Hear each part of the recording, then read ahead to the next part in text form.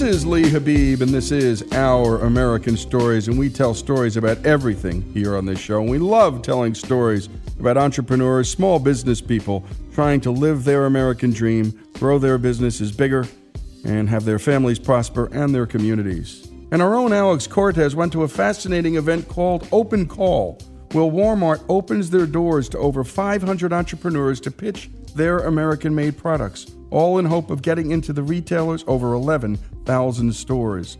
It's a great democratization of the buying process for folks who may not know anyone at Walmart, and it's a part of Walmart's commitment to buy an additional $250 billion of American-made products in a 10-year period.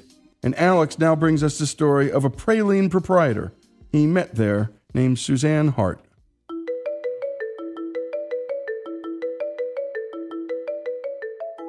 I'm Suzanne. This is my mom, Kay, and so it's named Katie Sweet. We're all scared of her, I'm just going to say that. She's an accountant by trade. The numbers match.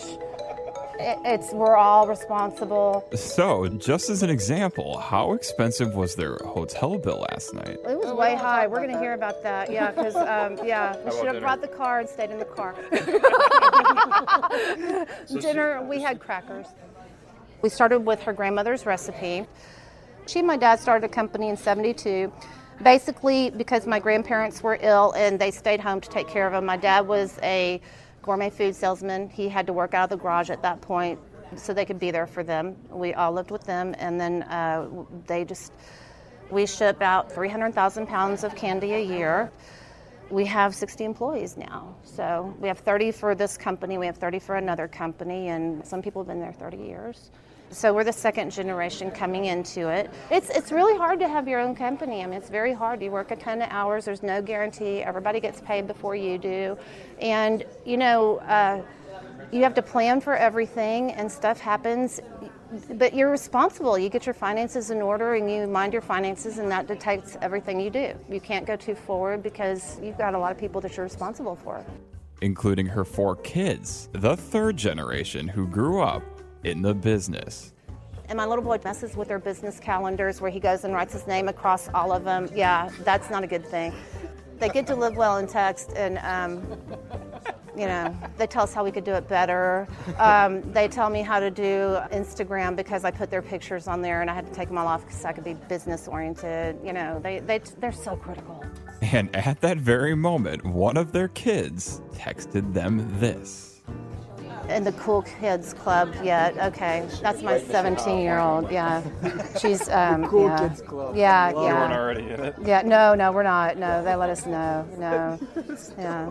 Thankfully, Suzanne's fans do speak to her more sweetly. We have people all over the country that call us, and I have a little fan book that I talk to everybody with. They write to me, and I write back, and I send them little Texas tins, and that we all talk. It's very nice. They visit. They bring flowers. It's kind of, really, I'm not kidding. Your customers bring Yes, your flowers? yes, they do, yes. It's that good?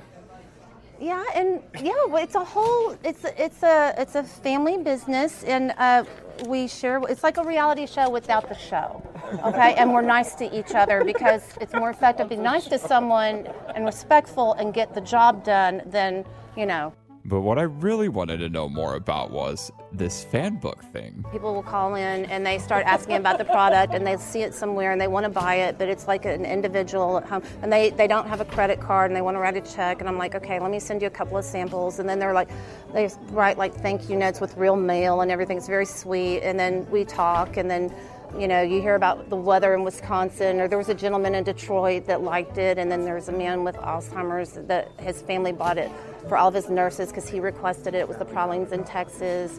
And then I have a lady named Sugar whose real name is Carleen, Carl and Lean, okay?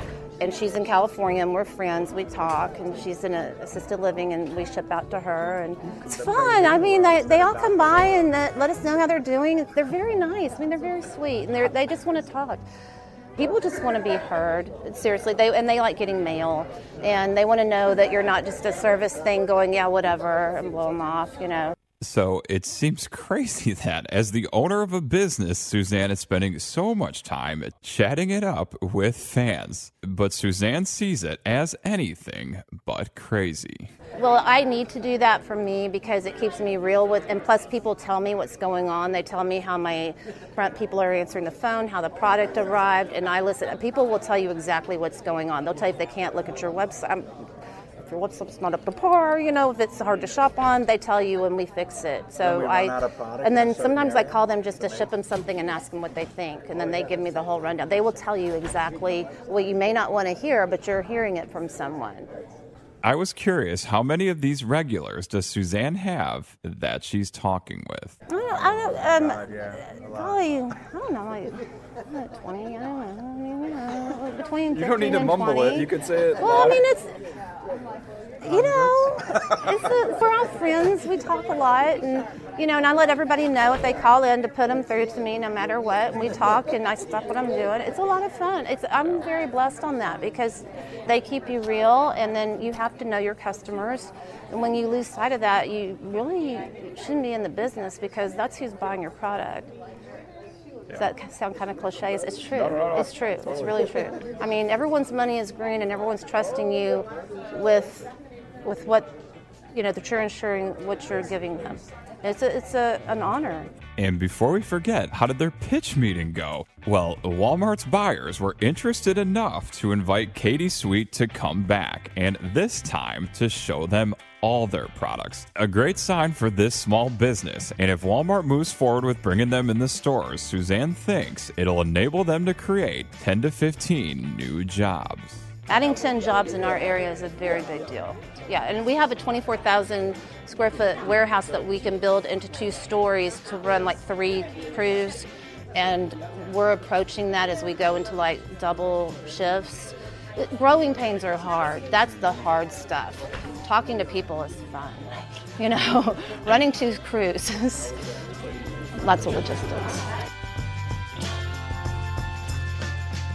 And great job as always, Alex. And my goodness, open call at Walmart. Hundreds of folks like Suzanne Hart trying to get their product nationwide. And what a thing to do. Again, a commitment to $250 billion worth of American-made products in a 10-year period. Suzanne Hart of Katie Sweet. You can learn more about her yummy pralines by going online at katiesweet.com. Suzanne Hart's story and open call stories from Walmart here on Our American Stories.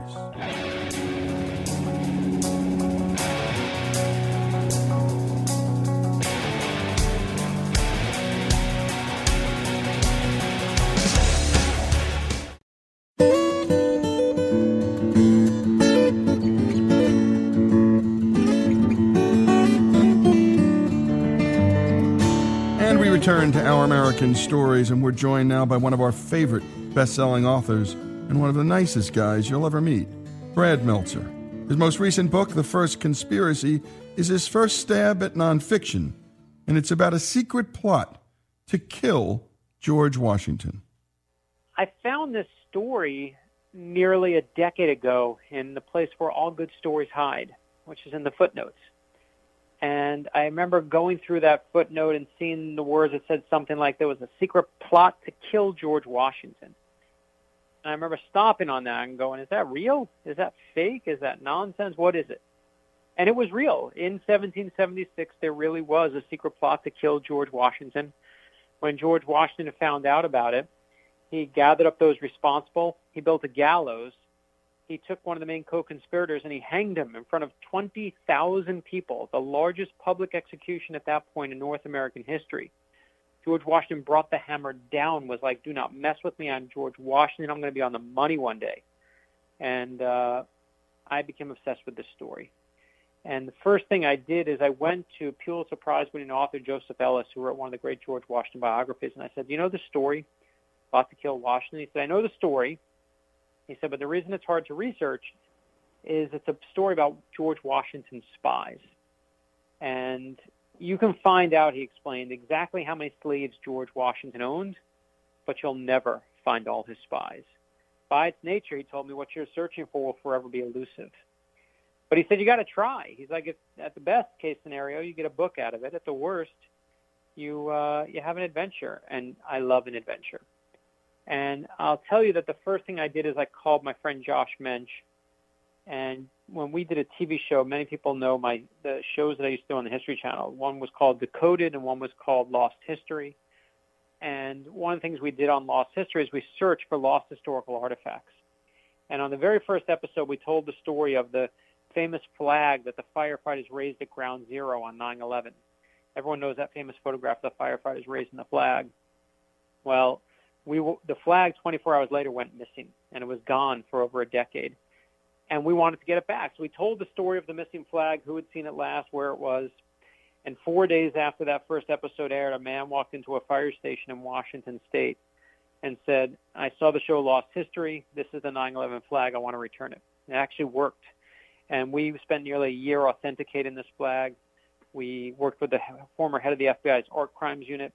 We got to authenticate it and unveil it on the 15th anniversary of 9/11 in the 9/11 Museum, where it is still on display.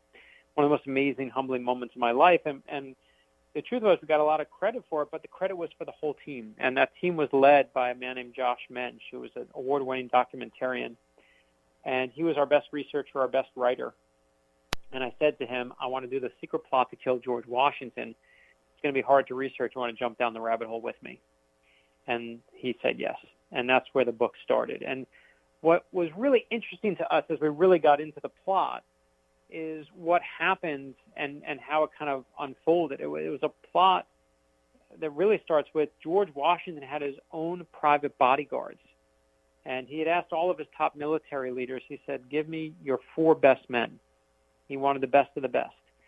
George Washington personally narrowed it down to about 50 men, and those became what they called the General's Guard. Some called the Commander's Guard, but the name that stuck was this title, the Lifeguards, because part of their job was to guard George Washington's life. And these were the men who turned on George Washington. These were the men who were in the plot to come after George Washington. And it was a stunning revelation when we found that out for me. What I thought was so amazing is what George Washington does when they start getting wind of what's going on is he launches a secret committee that no one knows about. And he puts eventually John Jay in charge of it. There's 3 men who are eventually in working in this committee. It's called the Committee on Conspiracies. And that's their job, to find out the conspiracies, find out who's plotting against them. And what's amazing is it's led by John Jay, who eventually becomes the first Supreme Court justice. But at the time, in 1776, John Jay is just getting started. And he starts knocking on doors, trying to find suspects, pulling them out, interrogating them. What he's doing in the process is he's building America's first counterintelligence agency. And I can tell you that right now people will say, that the precursor to the CIA is the OSS. It's not. It actually traces back to this moment in the plot to go after Washington. In fact, right now, in CIA headquarters in Arlington, in Langley, I should say, there is a room dedicated to John Jay, who they call the founding father of counterintelligence.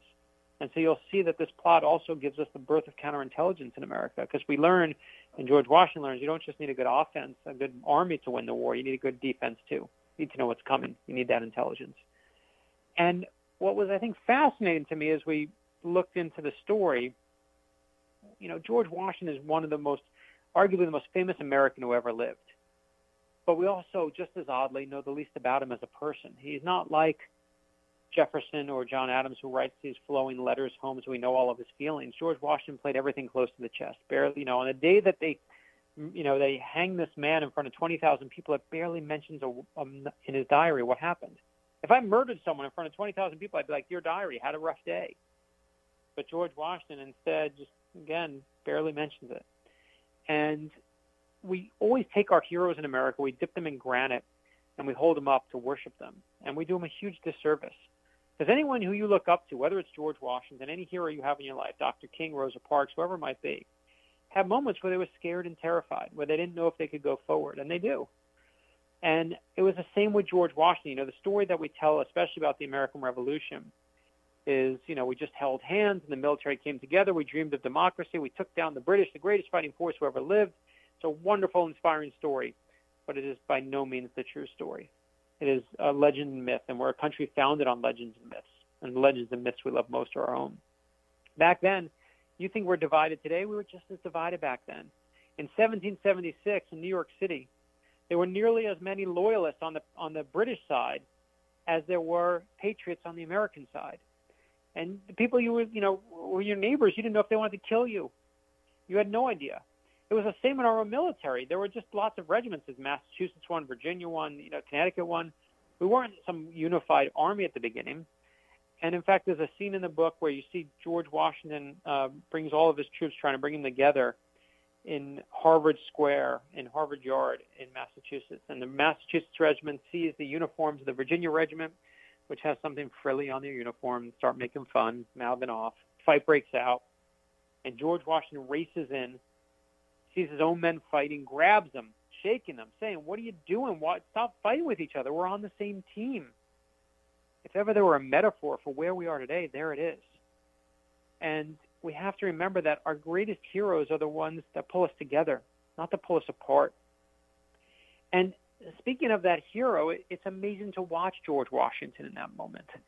Because, we love to tell this great story that George Washington's the greatest leader who ever lived. But if you look at the real history of it, if you really take it apart, you can see that George Washington, in the very first battle, the Battle of Brooklyn in 1776, when the British invade, we get our butts kicked. We don't win. We get our butts kicked. George Washington gets out generals. He doesn't have the experience of the British generals.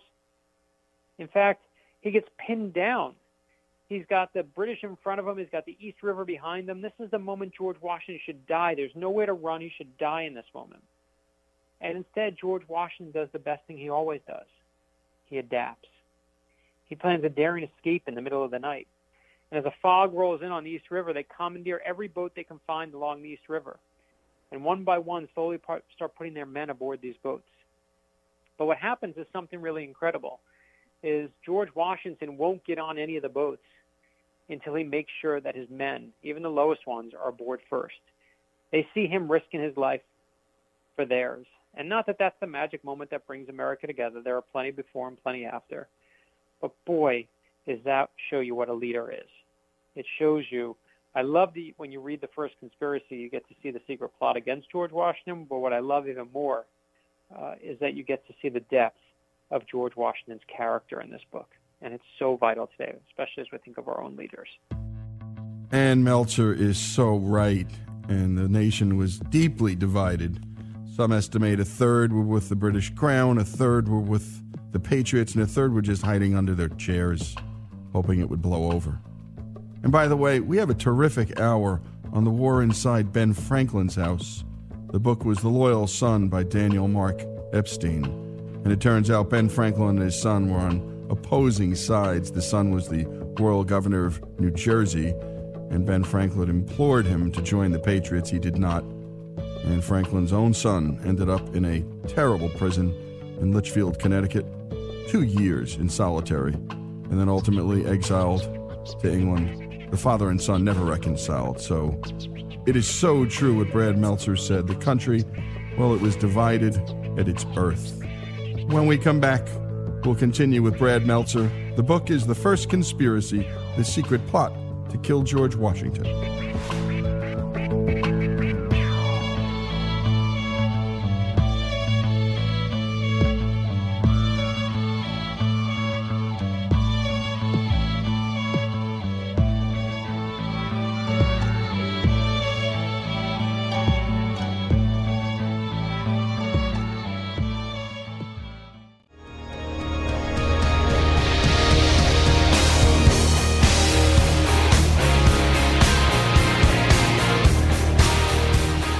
And we return to best-selling author and friend of this show, Brad Meltzer. And when we left off, Brad was telling us about the depth of George Washington's character from his book, The First Conspiracy. One of my favorite stories from the book. It's one of the last experiences I had. I was in Kennebunkport, Maine, a number of months ago, honoring Barbara Bush, who was a dear friend of my wife and I. We done a lot of literacy work with Mrs. Bush. There was no politics about it. Her dream was to teach everyone to read, whether you were old, whether you were young, black, white, Hispanic, immigrant, whatever you were from, That's how you unlock the American dream. I loved her for that dream. And we were honoring Mrs. Bush after she passed away. And now we know that President George H.W. Bush is sick.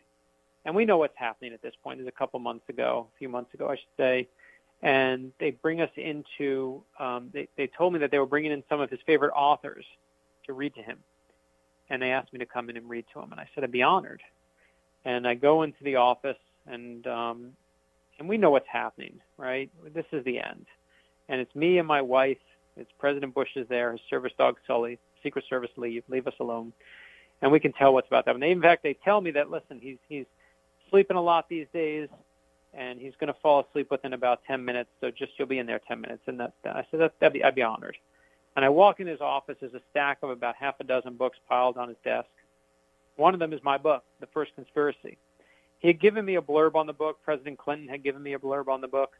But this book, I sent it to him months and months ago. This one looks like it's been read like over and over. It just looks dog-eared. And I say, sir, you want to read this book? And he's not really talking much back then. He says, mm-hmm. He can say, mm-hmm. And I pick up my copy of The First Conspiracy, and I brought this section, one of my favorite sections to read in there is where George Washington, for the very first time, has the Declaration of Independence read to his troops. And sure enough, in 10 minutes, President Bush has fallen asleep. And then I get to those words we all know. We hold these truths to be self-evident, that all men are created equal. And in that moment, President Bush's eyes pop open. He's wide awake, locked on me, like as if the Declaration of Independence is just part of his lifeblood. And I get to the end of the chapter, and I say, sir, you want to read another chapter? And he says, uh-huh. And we get to the end of that one. I say, sir, you want to read another? Uh-huh. And then another? Uh-huh. And we go through, and instead of being there for 10 minutes, I'm there for a full hour. And when I'm done, I shake his hand. I say thank you. I know it's the last time I'm ever going to see him. I thank him personally for what he's done for me and for the country. And we leave there, and I can tell you that when President Bush passed away, one of the things that struck me was that in so many of the tributes to him, I saw one word that was used over and over, which was this word, decency. Decency. And yes, it's because he was such a decent guy, but it's also because I think as a culture right now, we're starving for decency. No politics about it. Whatever side you're on, Democrat or Republican, we're starving for decency. And I think it's why we love those leaders like George Washington, like George Bush, leaders who are modest and who are humble. And I think right now on social media, we celebrate those in our culture who are good at calling attention to themselves, whether it's on Facebook or Instagram or Twitter, who write in all caps and multiple exclamation points telling you that they have all the answers. But our best leaders are the modest, hard-working ones. And I think that when I worked on The First Conspiracy, one of the great things that I was able to do was to get that reminder for myself in the form of George Washington. And with that, I'd like to read for you from the first chapter, the opening scene, the prologue of The First Conspiracy. New York, New York, April 1776. The trap is set. It's quiet on this night. Moonlight shines over a clearing in a dense wood. The silence is broken by the drumbeat of hooves in the distance, growing steadily louder.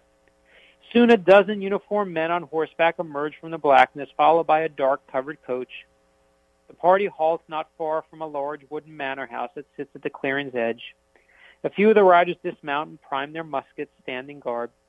They scan the clearing, apparently thinking all is safe. They're wrong. A moment later, the coach door opens, and a man in a long coat steps out from the darkness. His name is George Washington, the commander-in-chief of the Continental Army. The trap is planned for him. He has no idea it's coming. For the last 9 months, since the day he was appointed to his command, Washington has had a nearly impossible task.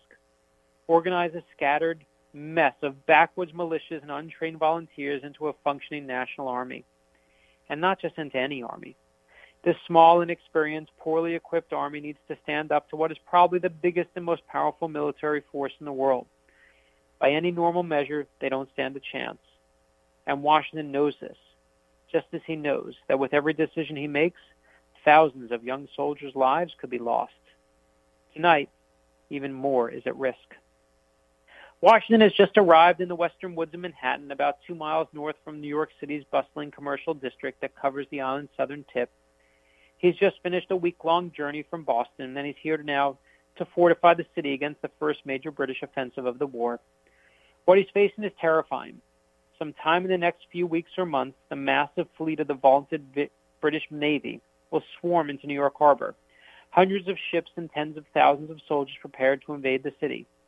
They're coming. It's just a question of when. The colonies have placed all of their hope and trust in him. It is up to this one man, George Washington, to lead the small Continental Army and withstand the massive attack. Tonight, among the soldiers accompanying Washington, a few are dressed differently than the rest, in short blue and white coats with small brass buttons. They're known as the Lifeguards, an elite group of specially trained soldiers who are handpicked to serve as Washington's bodyguards. He takes special pride in these soldiers, and he trusts them above all others.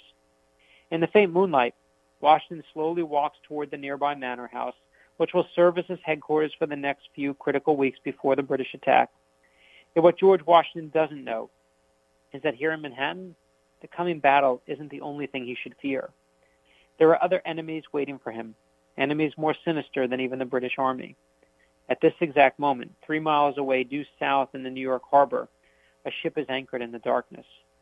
On board is one of the most powerful men of the colonies, the exiled governor of New York, and he is masterminding a clandestine plan to strike a knife into the heart of the colony's rebellion. In the dead of night, small boats carrying spies shuttle back and forth to him, delivering intelligence from shore. At the same time, 2 miles away from where Washington now stands, the mayor of New York City, working in concert with the governor, carries a secret cache of money. His plan? To tempt Washington's soldiers to betray their army and their country in a breathtaking act of treason. And several blocks from the mayor's office in one of the city's underground jails, 3 prisoners whisper to each other in a dank cell out of earshot of the guards. They have no idea that their quiet murmurs could change the future of the continent. They are all players in an extraordinary plot, a deadly plot against George Washington. Most extraordinary of all, some of the key members of this plot are in George Washington's own inner circle, the very men in whom he has placed his greatest trust. You could call it America's first great conspiracy, but at this moment, America doesn't yet exist. Some of the details of this scheme are still shrouded in mystery, but history does provide enough clues for an astonishing story. This is a story of soldiers, spies, traitors, redcoats, turncoats, criminals, prostitutes, politicians, great men, terrible men, and before it's over, the largest public execution ever to take place on North American shores. It all happens amazingly within days of the signing of the Declaration of Independence. That's not all. The discovery of this plot and the effort to investigate it led colonial authorities to devise new systems of intelligence gathering and counterespionage. In many ways, this strange plot against George Washington would lead to the establishment of a whole new field of American spycraft, now known as counterintelligence. At the center of it is a deadly conspiracy against one man, the man on whose life the very future of America depends. This is Brad Meltzer. You're listening to Our American Stories. And thank you to Brad for that reading and for his terrific book, The First Conspiracy, The Secret Plot to Kill George Washington. Available at bradmeltzer.com and everywhere that books are sold. This is Lee Habib, Brad Meltzer, the story of George Washington and the secret plot to kill him here on Our American Story.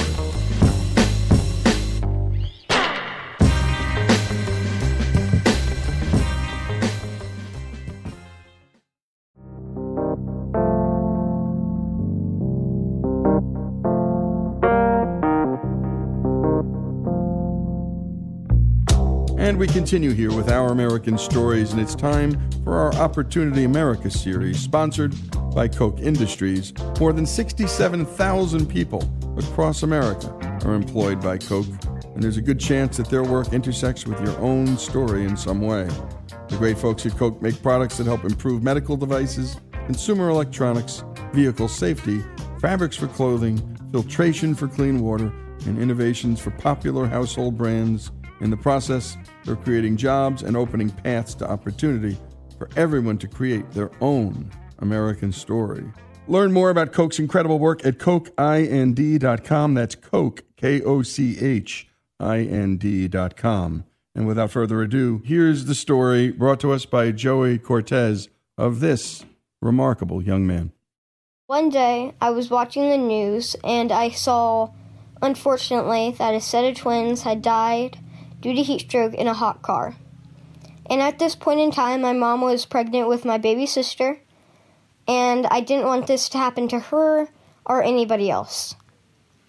So I decided I had to invent something that would solve this problem. Hello, my name is Danny Mefford. I'm 12 years old, and I enjoy inventing. When I was young, I used to have this kit called Snap Circuits, which is basically a little circuiting kit, but I always used to build things with that, then take them apart, then build new things with it. I started watching this TV show with my dad called Nova, and they had one segment about outer space with Neil deGrasse Tyson in it, and that just really got me interested in his book, so I started reading up about stuff like that. And ever since then, I've been fascinated by space. Books have knowledge, and when you read stuff like that, it opens your understanding of everything.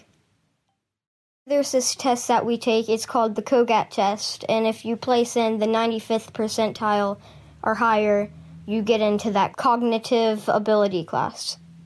We basically do things that you wouldn't do in an ordinary class, like we do problem-solving things that really open our minds up. The teacher also uses a national curriculum called Invention Convention, which helps develop creative problem-solving and critical thinking skills through invention and entrepreneurship. The students find problems and create inventions to solve them, competing with other students in their classroom, within their schools, state, and even across the nation. The first invention I worked on was back in 3rd grade. It was an invention to block rays of sun from getting into your photos. We made it out of cardboard, then we went to popsicle sticks, then we went to paper mache that we covered in tinfoil and painted black. It was a really fun process. In the 4th grade, I invented the Baby Saver. The Baby Saver is a weight-activated heat sensor that attaches to a car seat, and when it gets too hot or cold inside of a car, it will notify a parent or a guardian that the baby is stuck inside of the hot car. I started tinkering around with some snap circuits, some heat sensors, some tactile buttons, until I just got a bunch of prototypes until I built my way up to the invention I have now. So, on the base of the car seat, there is a momentary tactile push button. When pressure or weight is applied to it, it turns on a circuit. Connected to the bottom of this are 2 black wire extenders coming from the bottom of the car seat. Connected to the black wire extenders are a 9 to 12 volt converter and an LED light-up screen. The 9 to 12 volt converter allows my invention to be plugged into any USB port, which can be more modern cars, solar panels, and even battery packs.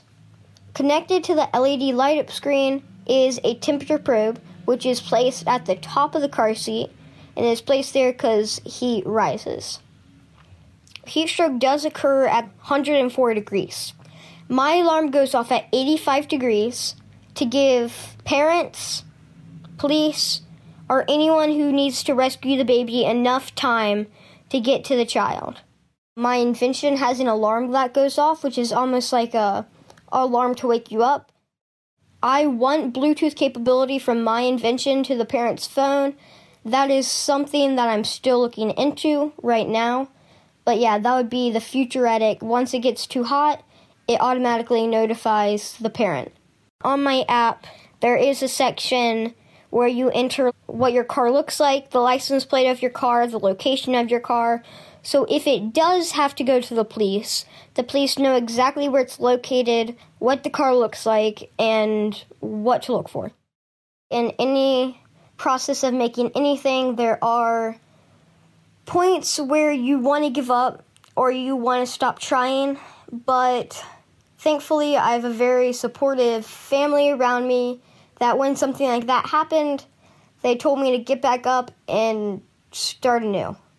in any design process, I don't like to call them mistakes or mess-ups, but they're unscheduled learning opportunities where you look at that, you say, hey, I messed up there.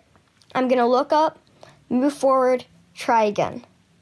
So basically that's what I did until I got something that worked. Then I tinkered around again and got something better than that. I grew off from my old inventions and made them into the invention I had now. I recently went to National Invention Convention, which is in Michigan, at the Henry Ford Museum. So the National Invention Convention is the third and final contest in the Invention League competition. First you do regionals, which is at your school.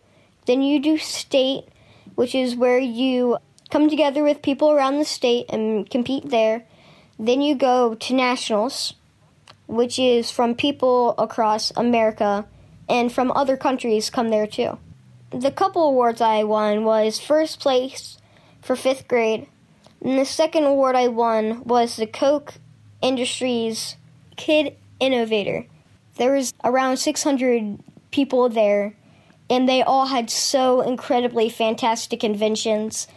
And I really didn't think that I could outweigh that, but when I heard that I was chosen to have the Coke Award, it was amazing. I mean, it was incredible.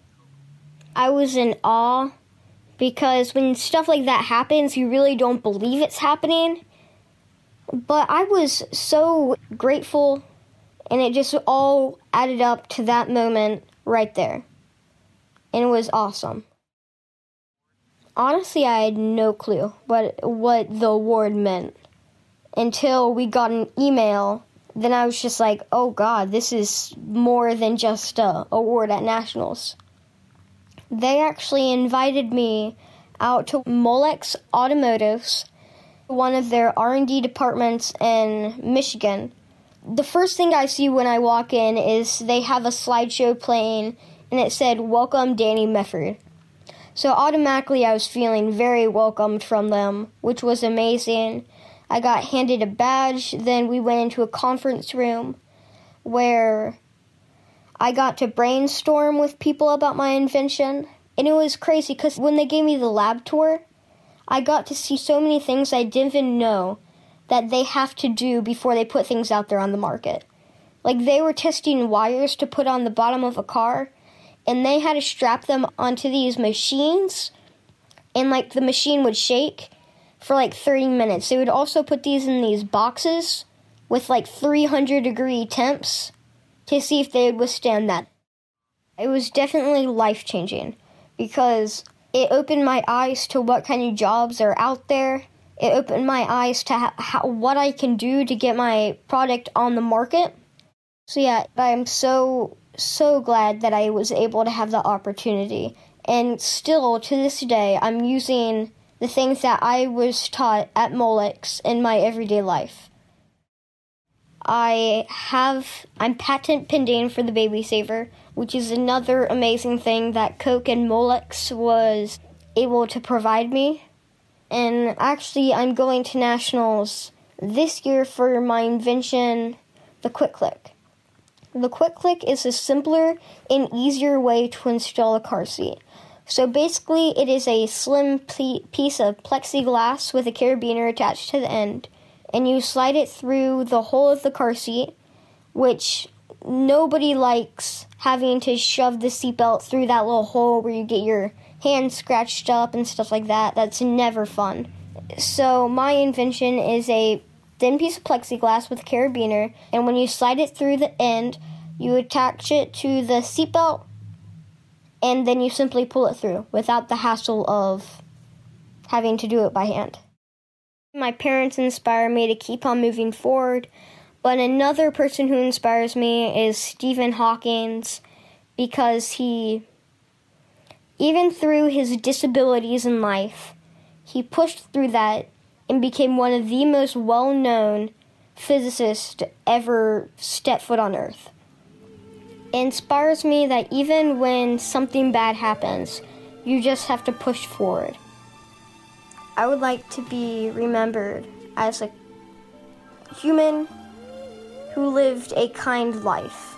I just want to be someone who's kind, helpful, innovative, and loving, and someone who changed the world. And you've been listening to Danny Mefford. My goodness, be still my heart. And what parents. That is not an accident, folks. That is some great parenting. And by the way, mess-ups aren't mess-ups. I'm never using it again. It's an unscheduled learning opportunity. An unscheduled learning opportunity. And by the way, what work Koch Industries is doing, KochInd.com. That's KochInd.com. Danny Mefford's story, our Opportunity America series, sponsored by Koch Industries, here on Our American Stories.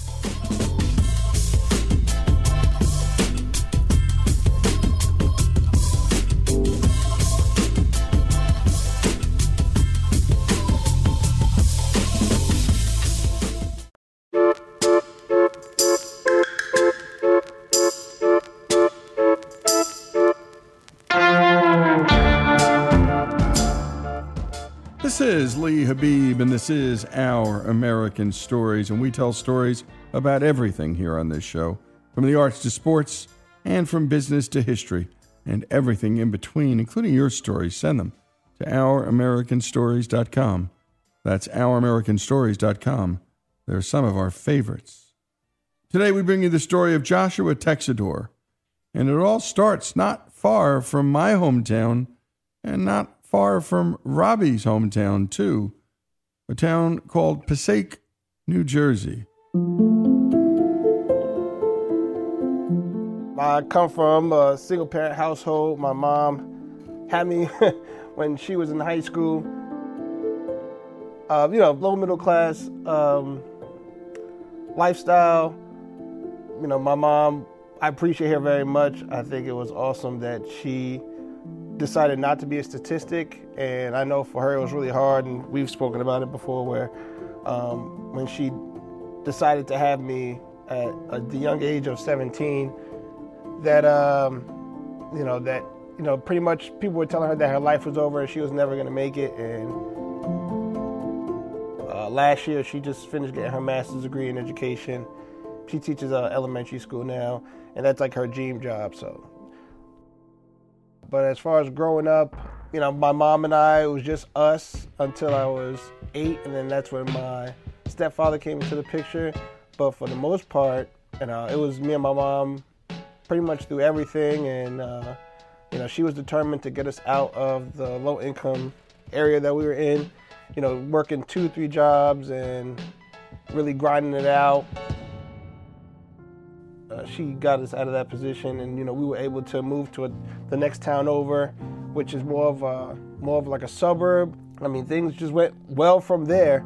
Definitely different, going from one type of lifestyle to another type of lifestyle, because it was just me and my mom, and my entire family is in the next town over. So, being the only child at that point, I had to grow up fast, just trying to help my mom out with stuff. So I always had chores I needed to do. I didn't want to ever disappoint her. She needed to do what she needed to do at that time to make sure that we were able to move on with life and prosper, and not so much as have us stay stuck in our circumstances, which a lot of people end up doing, and they just take it on the chin and they just keep it moving.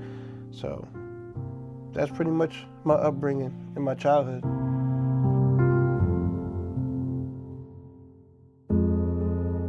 I definitely took a lot of pride in it. I think I definitely had a strong understanding, even as a kid, that you need to be a hard worker. And I think that's where I definitely get my work ethic from. My mom was all over the place working. And even on the weekends, my mom did hair, and my aunt, God rest her soul, she owned a beauty parlor.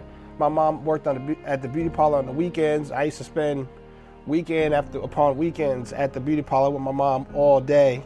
And she'd be tired, but I understood that she needed to make things happen, and she knew in herself that nobody was going to give her anything. She knew that things weren't going to come easy, but she was determined to definitely change our circumstances. And you know, she's one of those people who she wanted more. She always wanted more, and I'm sure people thought that she was selfish or that she thought that she was better than other people, but I never saw it like that. I mean, if you want more out of life, I think you need to go out and actually do something. Like, you know, you have to actually go out and make it happen, and not so much as sit back and hopefully things change. You know, she had her own place, she had her own car, she was taking care of me. I mean, I always had like the freshest clothes. You know, I always had the newest sneakers. When Nautica was real big, I had a Nautica jacket. I mean, I've had every toy you can possibly think of. At one point, I had the PlayStation and an N64 at the same time, which I was like one of the only people I knew who had both. I know a bunch of people, you either had one or the other, and I had both. And maybe I'm spoiled for that. But you know, my mom always was the person who was like, hey, if I work hard for something and I want to do something with my hard work, then we can have whatever we want if we're doing things the right way. So, I mean, I can't say enough how much gratitude I have for her and getting us through those early years of life. It was hard for me because, like, my entire family is from Passaic, New Jersey. Like, my mom's side and my dad's side, everybody is from Passaic, New Jersey. So, you know, I have pretty much cousins upon cousins and aunts and uncles. And everybody, you know, Passaic is not the biggest place in the world. So anytime you wanted to see somebody or hang out with somebody, you know, anybody and everybody was anywhere within 5 to 10 minutes away. And to go from that to moving in the next town over and to not have anybody was hard for me. And especially when it's literally just my mom and I. And then I'm in a new environment. And I mean, at that time, Passaic was all black and all Spanish. And Clifton was a predominantly white town. So when we moved to Clifton, I was, when we moved to Clifton, I think I was 6 years old. Yeah, because I had first grade. Yeah, so I was 6 years old when we moved to Clifton. And I was in an elementary school. I was like one of the only black kids in the entire school. And you're listening to Joshua Texidor. My goodness, what testimony about his mom. She worked, and she worked some more. And he had a strong understanding of what it took to be a hard worker from her. She spent weekend after weekend at that beauty parlor. And she was determined, he said, to change our circumstance. And so many moms are. These single moms, the work they do, how valiant they are, it's remarkable. There was a man involved, a stepfather, but you could tell it was mom. It was mom. Here's Joshua. It was just weird and it was different. It was real hard for me to watch how a lot of the kids had mom and dad, and then I only had mom. And at the same time, you know, mom wasn't always there. And, you know, and sometimes like my mom would be working and she couldn't even pick me up from school. And I've had to have like family friends pick me up, or a family member have to pick me up from school because, you know, she was out doing what she needed to do so that, you know, we had. So, I mean, like seeing all of that, and I could see where like a lot of kids go through stuff like that and it could really like affect them. But like I took pride in that. I was like, man, look, my mom's out there. Like I know my mom's working. I know my mom's keeping the lights on. I know my mom's keeping the roof over our head. I know my mom's putting food on the table.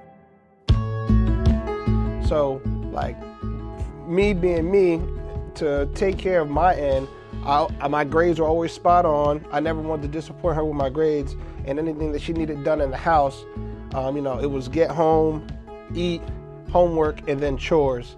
And by that time, she was in the house, and I didn't never want her to come home and stuff wasn't done.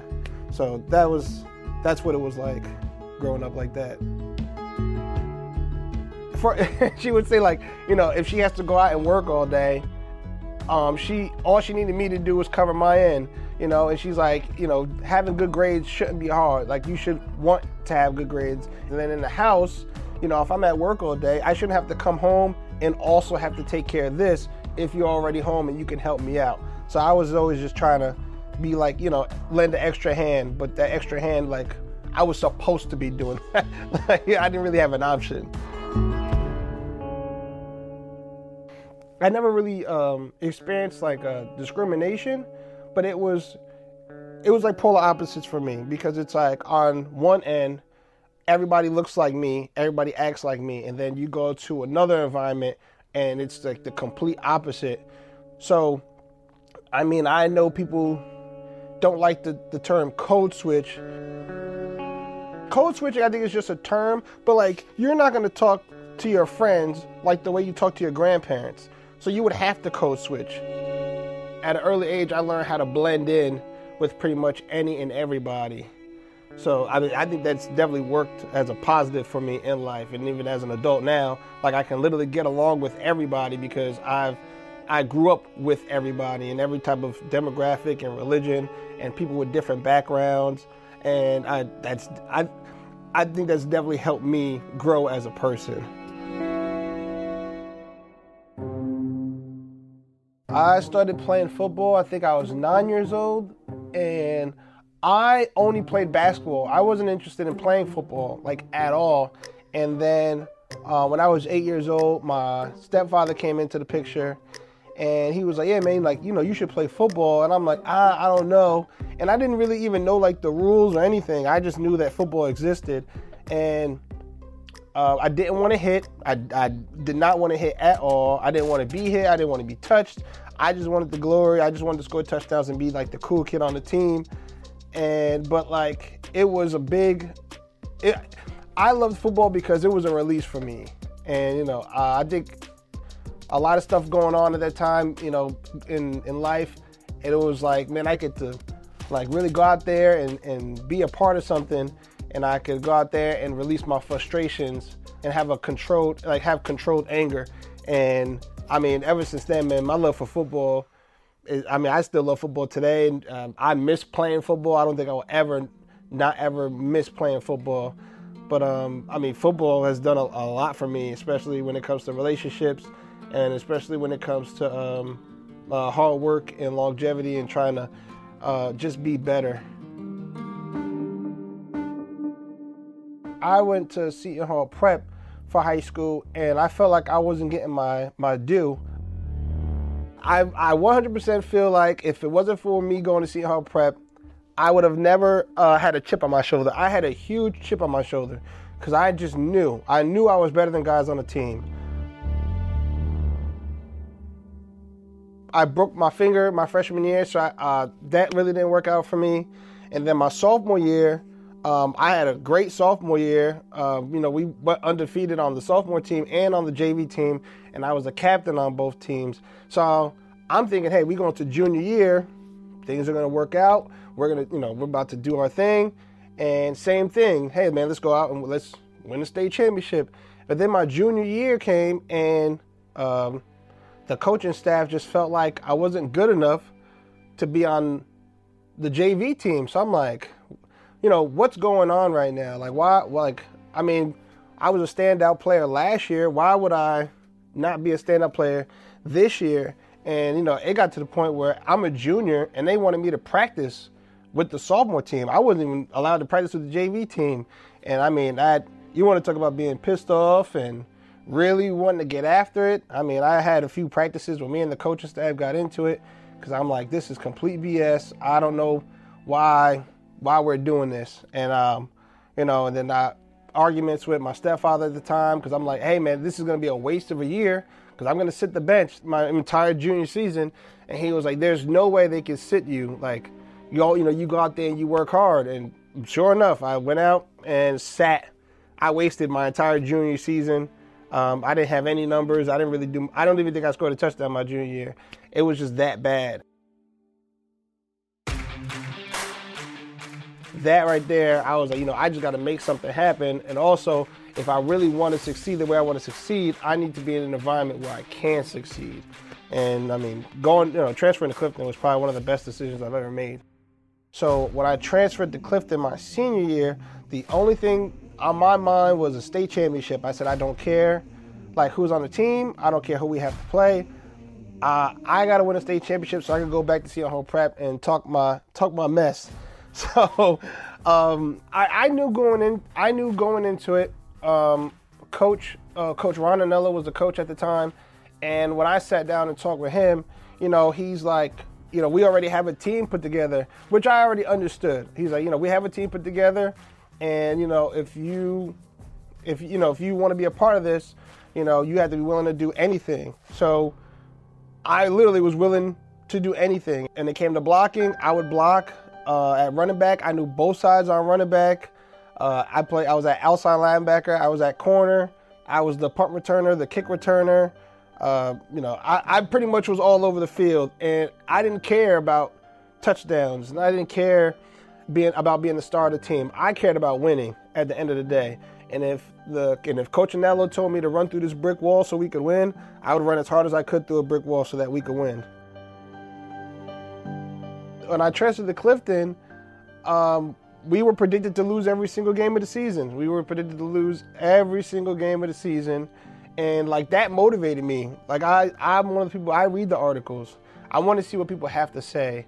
And it's not so much so I can fire back, but that stuff fueled me. And me not getting any playing time or looks at seeing her prep fueled me.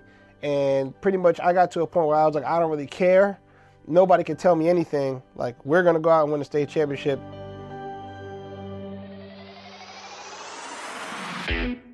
And sure enough, we actually end up winning the state championship in New Jersey. After graduating, I actually really considered going to Keene University in Union because the coach there is a Clifton guy, and my best friend in high school and our starting quarterback, they had already committed to Keene. And I was also one of the players who got a look to go to Keene. But I wanted to get out of New Jersey. I wanted to experience something new. I went to Hampton University. That's in Hampton, Virginia. It's a HBCU down in Hampton. I literally had the time of my life. I literally had the time of my life at Hampton. I had way too much. I had way too much fun.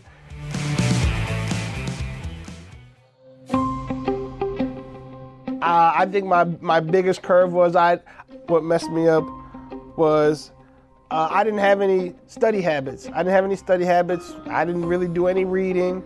So where I did have fun because it's college, I really wasn't mentally equipped or mature enough to actually go through college and handle it.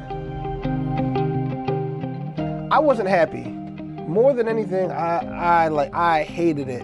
I got to the point where I was like, the fun's over. Like, I don't really know why I'm here anymore. I think the biggest turning point for me wanting to be an educator was one time I was home and my stepfather, he was looking at the pay scale and he's like, hey man, look, come over here. And he's like, look, this is the pay scale. So I'm looking at the pay scale and I think the highest number I saw was 160,000. And I'm just like, that's it. Like, you make it to 160 grand and that's it. Like, it's over after that. And, and like I said, you don't have the tools, you don't have the supplies. You have, I was in New Jersey, you definitely have crowded schools, you have crowded classrooms. And I'm like, I don't want 32 kids, 36 kids per class. And then I have to worry about getting tenured. I have to worry about getting laid off. And it was like I started putting the pieces together and I'm like, I don't want to do this. Like, I don't want to do this at all. And I got to a point in life where I was like, look, I can't not do anything. So if I'm not going to be in school, what am I going to do? And from then, that's when I decided to go into the Army. It was really hard. I definitely got yelled at and screamed at. It wasn't what my parents saw what was best for me to do. I was always raised that, hey, if you work hard and you go to college, everything will work out. And you start getting to a point in life, you're like, that's not true. There's people right now with master's degrees, doctorate degrees, they're living paycheck to paycheck. Like, I don't want to be like that. Like, I have to be doing something else. So I tried to explain that, and I guess at being 20 years old and trying to tell my parents, like, hey, this is not what I want to do. I want to do something else. it didn't go well at all. And I got to the point where I was like, I don't even care anymore. I was like, I'm wasting your time. I'm wasting my time. We're wasting this money because I'm not going to do it. I don't want to be here. I'm not going to go to class. And I literally told them, I was like, I stopped going to class because there's no point in me being here. Like, I might as well just come back home, hit the reset button, go to the Army and figure things out. I left my junior year of college to go into the Army. My dream job was to be an Army Ranger. I wanted to be an Army Ranger more than anything. And my mom was like hell-bent on making sure that I was not an Army Ranger. And she was like, look, just go into the National Guard and, we can go back to school and we can figure it out. And I don't think that she didn't want me to become an Army Ranger. I think that she was just protecting me. Just being a mom. I mean, Army Rangers is pretty much like special forces type stuff. And, I guess she didn't want that for me, and she didn't see that for me, even though I saw it for myself. But because of, my upbringing, I don't want to let my mom down. I decided to go into the National Guard with the thought process that, hey, I'll go into the National Guard, have them pay for college, and we'll go from there. And unfortunately, that didn't happen. At that point, I didn't know what I wanted to do. I was 21. I was trying to figure it out. And I had I didn't really have any guidance. Nobody was saying, what are you doing? What are you planning on doing?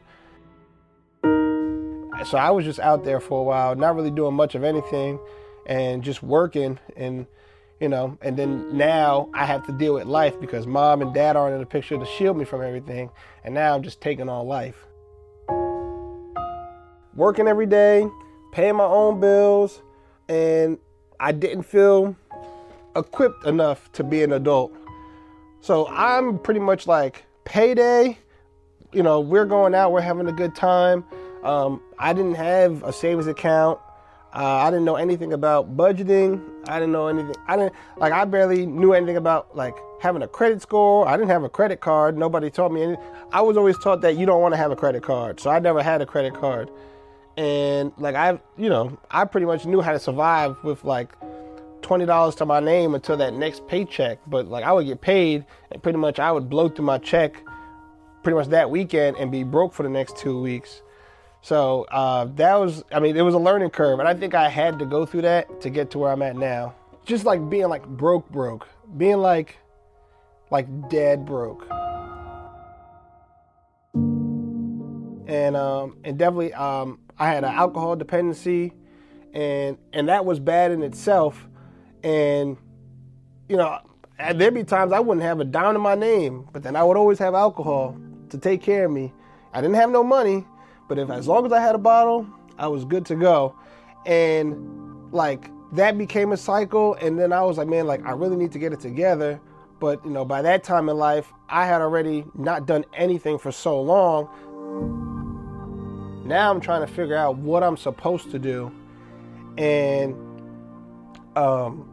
that's when I met she's my wife now, and I met my girlfriend at the time. And when we started dating, just being around her and wanting to do better, then life started coming around, and then I was like, hey, I got to really figure things out. And then the environment that I was in wasn't conducive to me being a better person and being the best version of myself.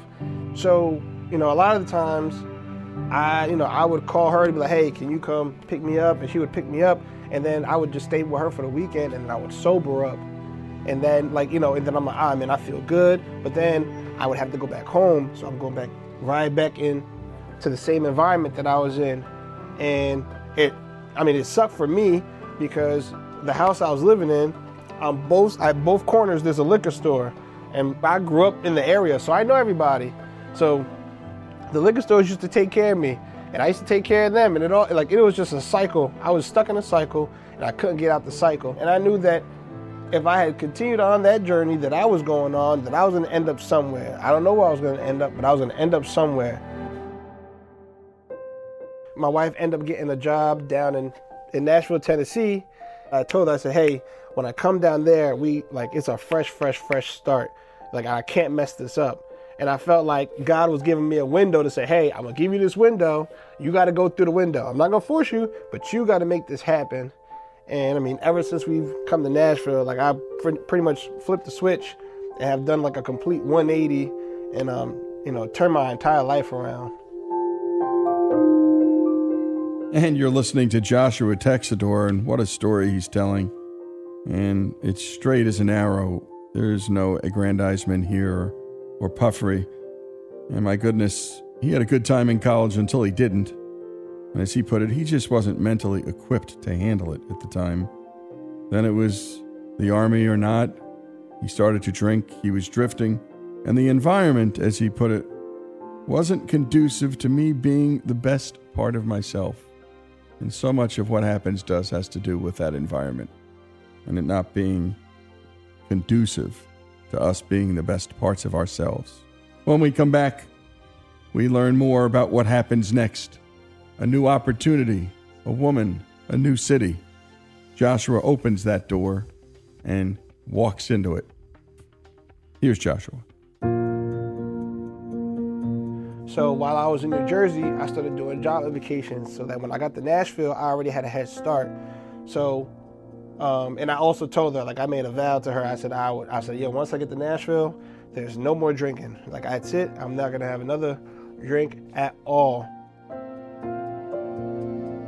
The day I was supposed to get on the plane to come to Nashville, I was like, yeah, man, it's the last day in New Jersey. Like, I had sold all my stuff. I was coaching football at Clifton High School. I was giving my stuff away to the players. I was ready to go, but I was just like, look, man, it's my last day.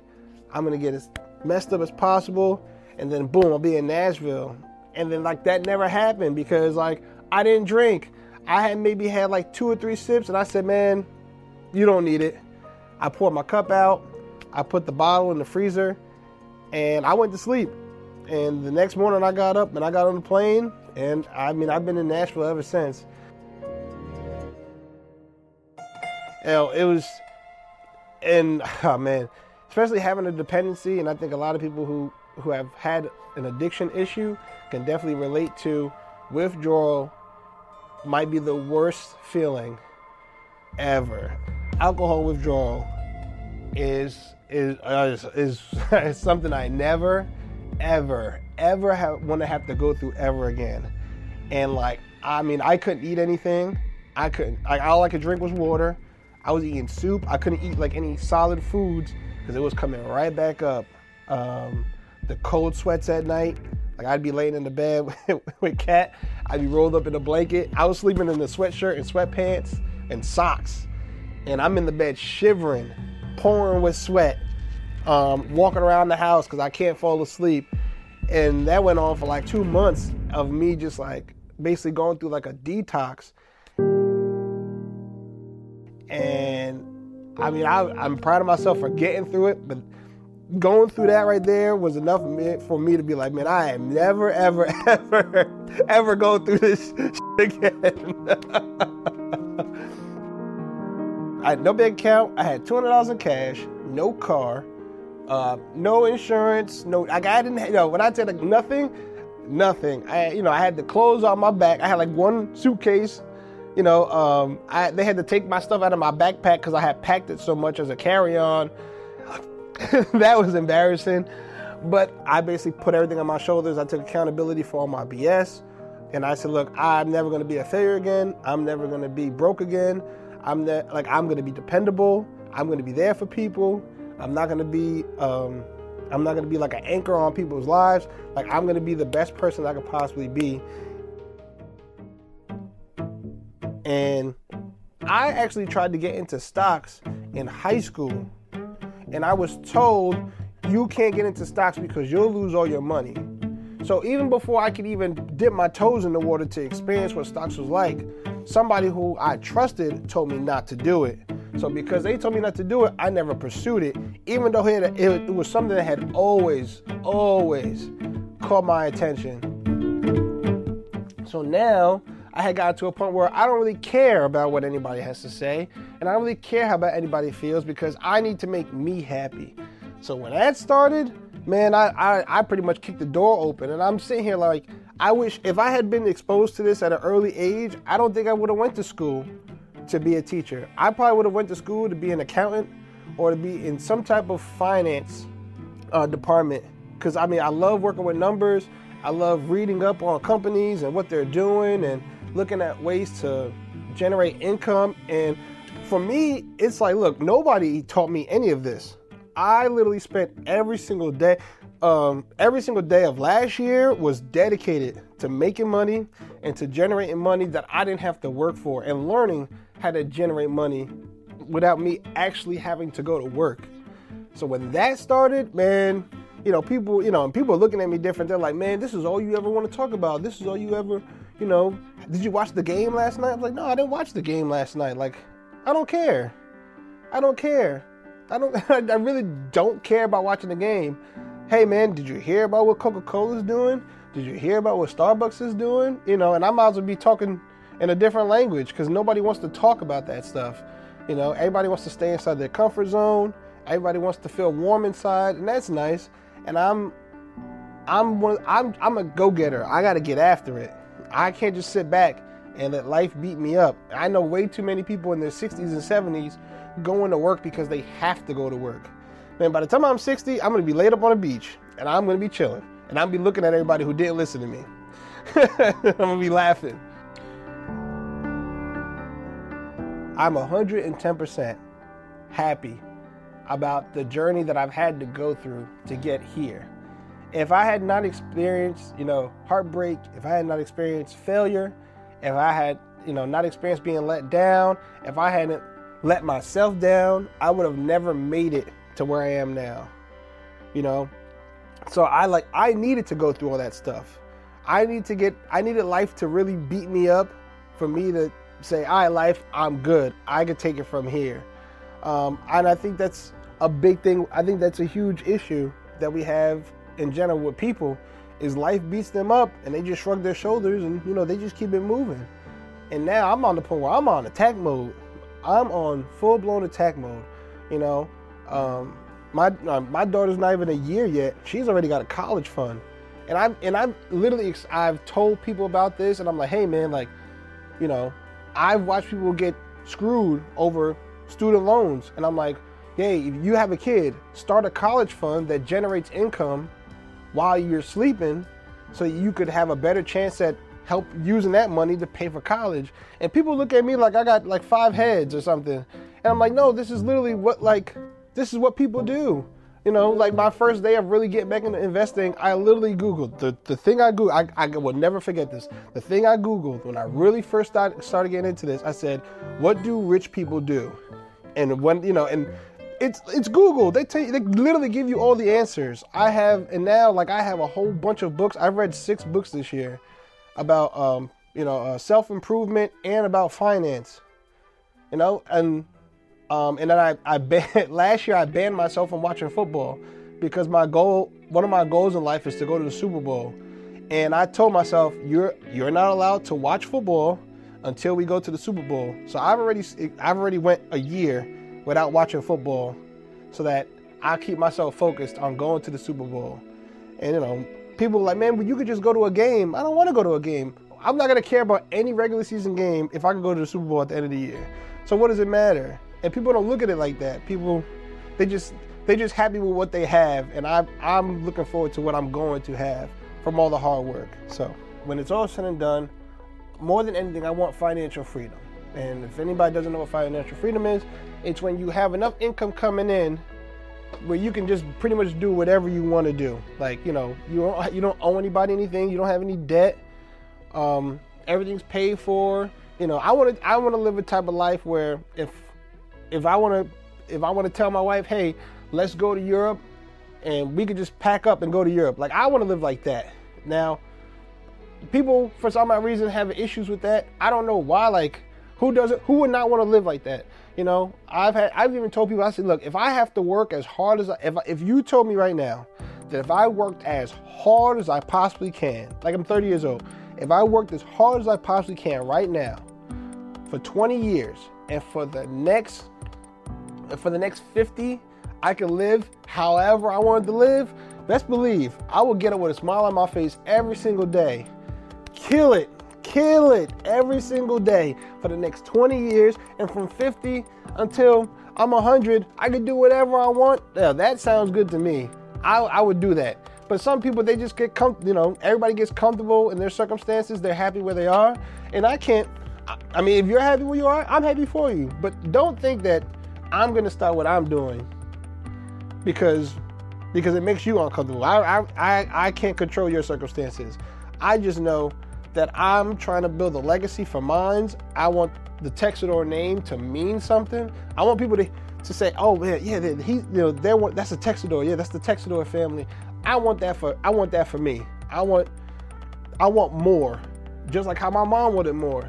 And so since my mom took us from point A to point B, I feel like it's up to me to take us from point B to point C. And then I tell my kids, you got to take us from point C to point D, and so far and so forth. And what a voice, what a story. Great job on that, Robbie. A great find. And you've been listening to Joshua Texidor. I want the name Texidor to mean something. And my goodness, it already does to everybody here in the studio listening and to everybody out there listening too. He said, I'm 110% happy about the journey I had to get through to be here. I needed for life to really beat me up. He also said, I took accountability for all of my BS. And boy, there's plenty of BS to be passed around from family members, ourselves. And if you can get to that point in your life where you can address those things, you're halfway home. My daughter is not a year old, and she already has a college fund. And he was beaming when he said that. I want financial freedom. I want more. Joshua Texidor's story, a classic American story, if ever we've had one here on this show. Here on Our American Story.